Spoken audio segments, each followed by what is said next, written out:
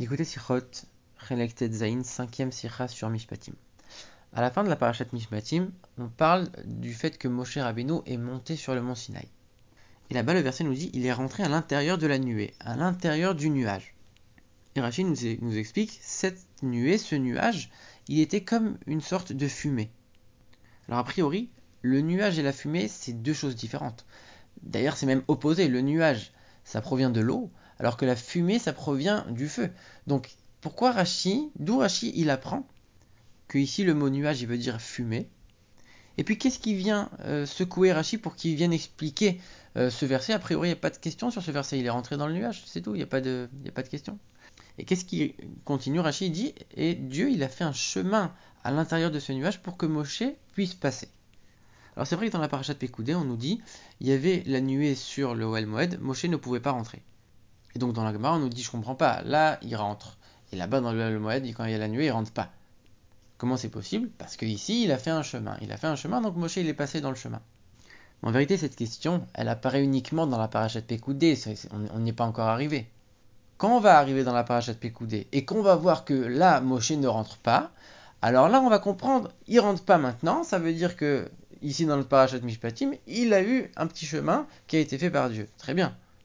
Mais ça c'est une question qui se pose uniquement dans la parashat Pekoudé, donc Rashi c'est pas ça qu'il vient expliquer ici. Ici en vérité Rashi vient expliquer autre chose. Pourquoi ici, dans notre paracha à nous, quand Moshe il est monté sur le mont Sinaï, Dieu il a eu besoin de lui faire un passage dans la nuée, dans le nuage. Alors qu'on voit très bien que dans la paracha Yitro, on nous dit qu'il est passé à l'intérieur du nuage sans aucun problème, sans question, sans que Rashi se pose de questions. D'ailleurs là-bas il dit même Arafel, et Rashi dit il y a 3 niveaux, il y a 3 épaisseurs différentes dans la nuée elle-même, et Moshe il est rentré, il a pénétré les 3 épaisseurs de la nuée sans aucun problème.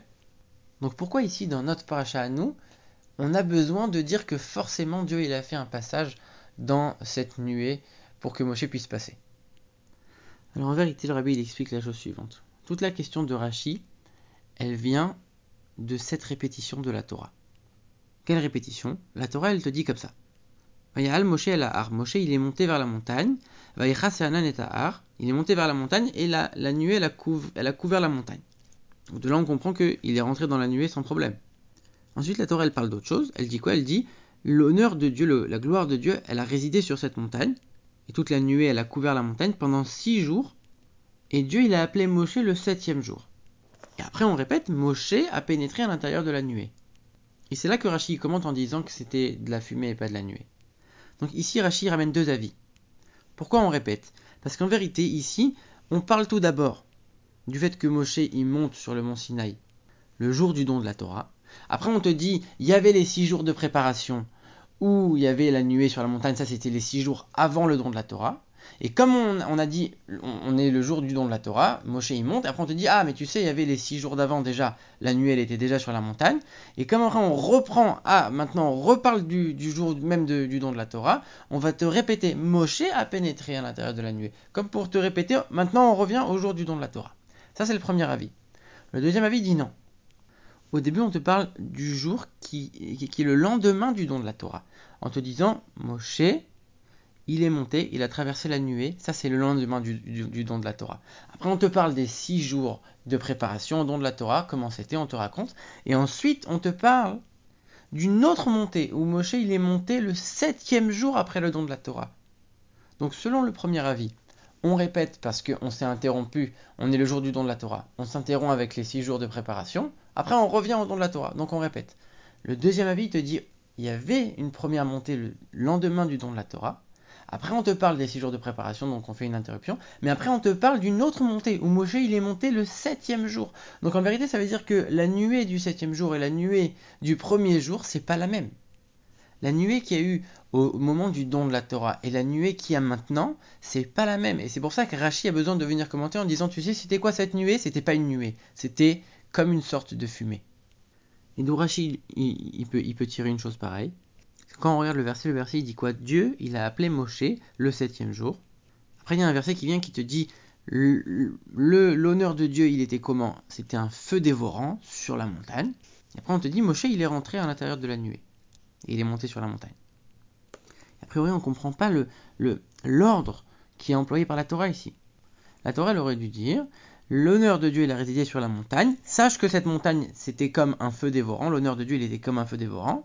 Dieu il a appelé Moshe, Moshe il est venu dans la montagne, il est venu dans la nuée. Pourquoi tu dis Dieu il a appelé Moshe, sache que l'honneur de Dieu il était comme un feu dévorant, et Moshe il est rentré. Dieu il appelle Moshe, tout de suite après Moshe il vient. C'est comme ça que ça aurait dû être logique. Dieu il appelle Moshe, le verset d'après, Moshe il rentre, il vient, il commence à monter. Pourquoi tu dis Dieu il appelle Moshe, sache que la montagne elle était comme un feu dévorant, et après Moshe il est rentré. Il y a comme quelque chose qui cloche ici. Donc ça veut dire que ici la Torah elle vient t'indiquer, sache que cette nuée dans laquelle Moshe il est rentré, elle provenait du feu dévorant. C'est pour ça qu'on te le dit juste avant, pour te dire, le feu dévorant il a créé une certaine fumée, et c'est dans cette fumée que Moshe il est rentré. C'est pour ça que Rashi tire quelque chose comme ça. Et d'ailleurs, c'est pour ça qu'on comprend pourquoi la Torah elle dit un feu dévorant. Pourquoi elle dit un feu dévorant? C'était juste un feu. Qu'est-ce que tu as besoin de dire un feu dévorant? Parce qu'en vérité, la fumée, elle vient quand? La fumée, elle vient quand le feu il est en train de consumer quelque chose. Donc ici, la Torah elle emploie le mot justement, l'expression un feu dévorant pour te dire ici, il y avait comme si quelque chose était en train d'être consumé, il y avait beaucoup de fumée. C'est de là que Rashi tire qu'il y avait vraiment de la fumée. Et on comprend aussi pourquoi Rashi il s'arrête pas là. Rashi continue en disant et comment ça se fait que Moshe il est rentré, Dieu il a fait un petit chemin à l'intérieur de la fumée et Moshe il est rentré. Parce que si finalement on parle de la nuée qu'il y avait au don de la Torah, la nuée qu'on parle dans la Parashat Yitro et qu'on parle tout à l'heure au début, alors c'est comme un nuage, c'est facile de rentrer dans un nuage, c'est rien du tout. Mais comme ici, dans notre verset précisément, c'est pas un nuage, c'est de la fumée. On sait que quand il y a un incendie, la fumée elle est destructrice.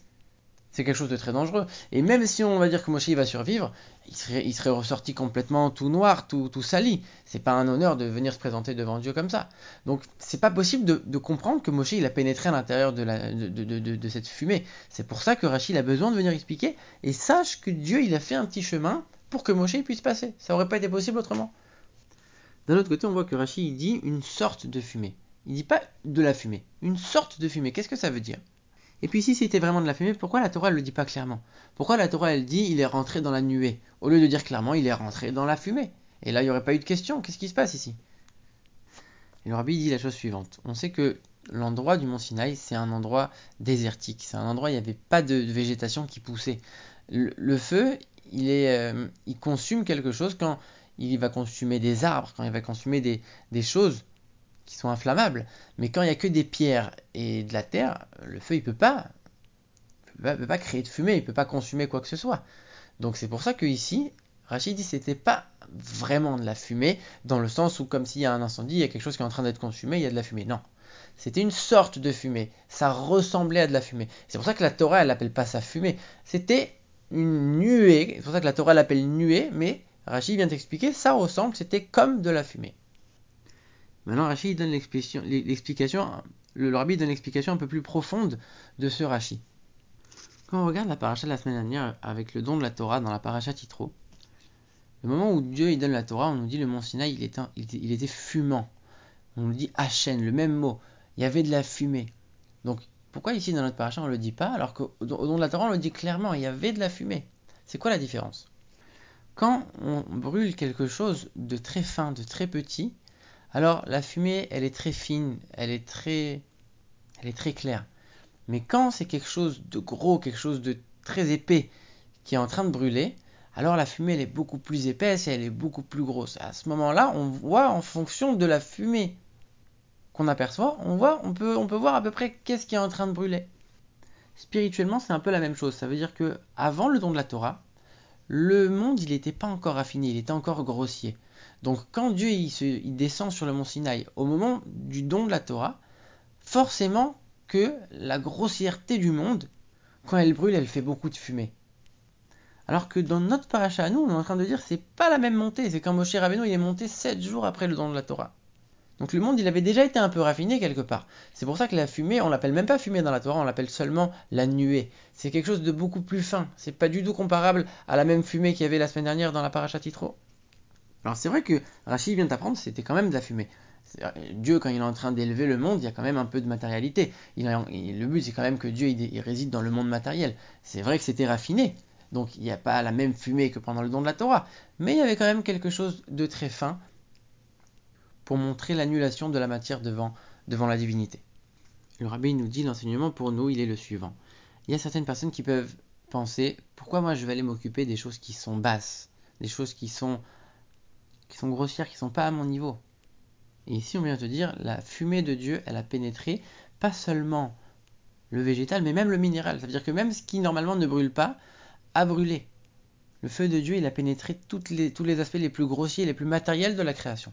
Donc il faut amener la Torah et le judaïsme même dans les endroits les plus reculés et les plus inférieurs. Alors on pourrait se poser la question, mais on sait très bien que celui qui descend dans un endroit sale, il se salit. Donc moi je vais diminuer mon niveau spirituel si je fais ça. Et bien là on vient d'apprendre, regarde, Dieu il a fait un petit chemin à Moshe à l'intérieur de la fumée. Le Moshe, c'est l'essence de l'âme de chaque juif. On a tous une partie de Moshe dans notre âme. Cette partie, elle est jamais endommagée. Donc finalement, il y a une certaine protection. N'aie pas peur. Et pas seulement l'essence de ton âme, elle ne sera pas entachée, mais même ton âme de manière générale ne sera pas entachée. Parce que tout le voile de la divinité, que le monde y voile la divinité, tout ça en vérité, c'est uniquement pour qu'on puisse avoir le libre arbitre et faire ce que Dieu y demande. Mais en vérité, même ça, c'est pour le bien. C'est Dieu qui l'a voulu. Donc forcément que c'est aussi de la Kedusha. Ça fait aussi partie de la sainteté. On voit bien que pour recevoir la Torah, Moshe il a eu besoin de rentrer dans cette fumée. Donc il faut rentrer, pénétrer chaque chose matérielle de divinité et de spiritualité. Et ça finalement c'est la continuité de la parashat Mishpatim. On continue avec la parashat de Trouma. On construit le Mishkan. On fait résider Dieu de manière matérielle dans ce monde-là. Et chacun dans sa vie, dans les choses qui le concernent, dans la partie du monde qui lui appartient, doit raffiner les choses matérielles pour faire de ce monde une demeure pour Dieu.